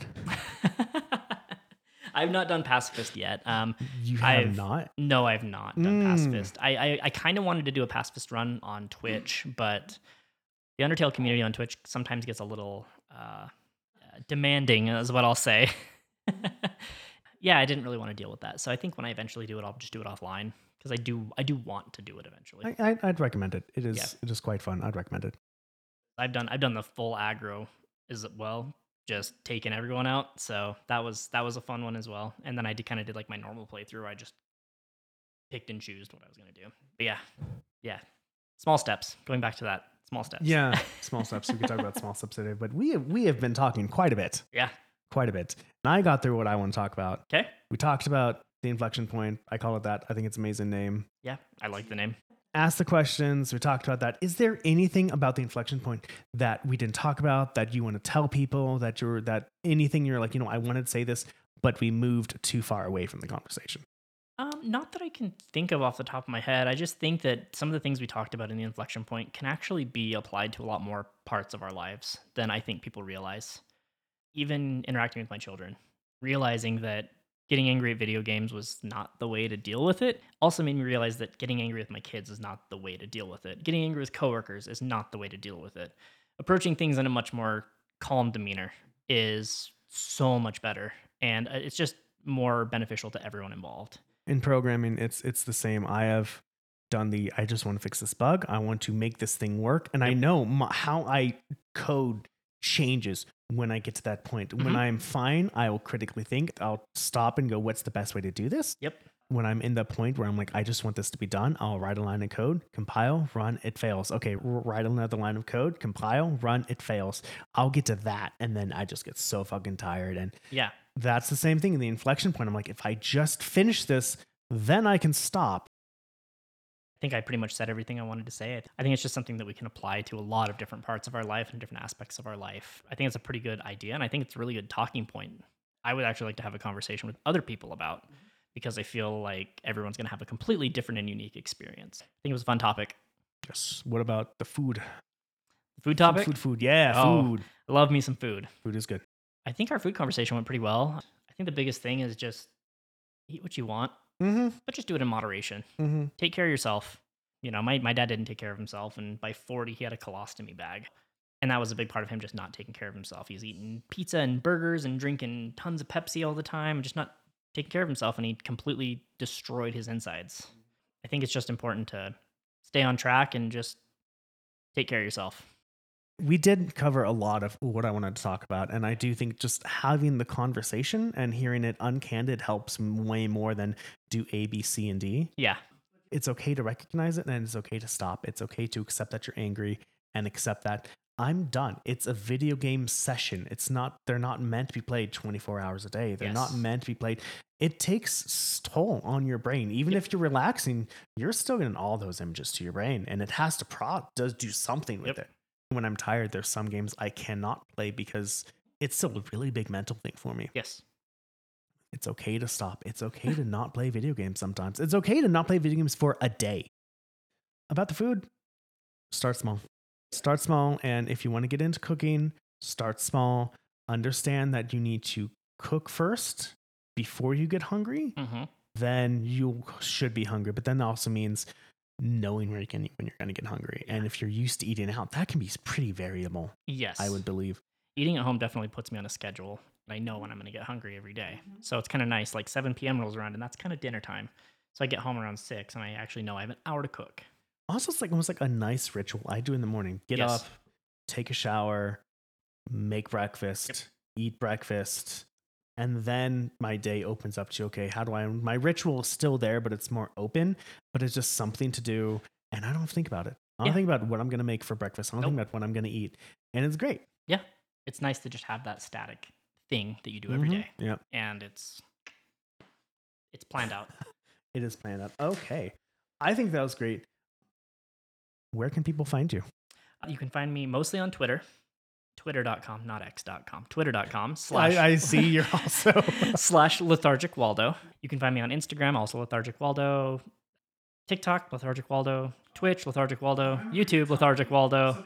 If you search Lethargic Waldo, you'll find me on pretty much every platform. I think Twitch is the first hit, and then YouTube is the second hit. I have the same name on every platform, including Steam, Xbox, PlayStation, everything. So it's very easy to find me once you know my username. Lethargic Waldo, all one word. tight. I am Active Fireball. If you want to say hi, say hi. You can, just like Waldo, search up Active Fireball. I'm on Twitter. I am on Twitch. I think I also have Instagram as Active Fireball and YouTube. My name is Active Fireball because I don't have subscribers. I don't have youtube.com/Active Fireball. It sucks. If you want to say hi. Technically, as this recording, there's no way to add comments. I would implore you, when there are comments, my dear listeners, to add your experiences, to add what you had to go through, what you had to learn to recognize this inflection point and get past it and realize just stop before controllers get thrown. That, I think we are done. Listeners, thank you for listening, and I will catch you all next time. Bye. Bye.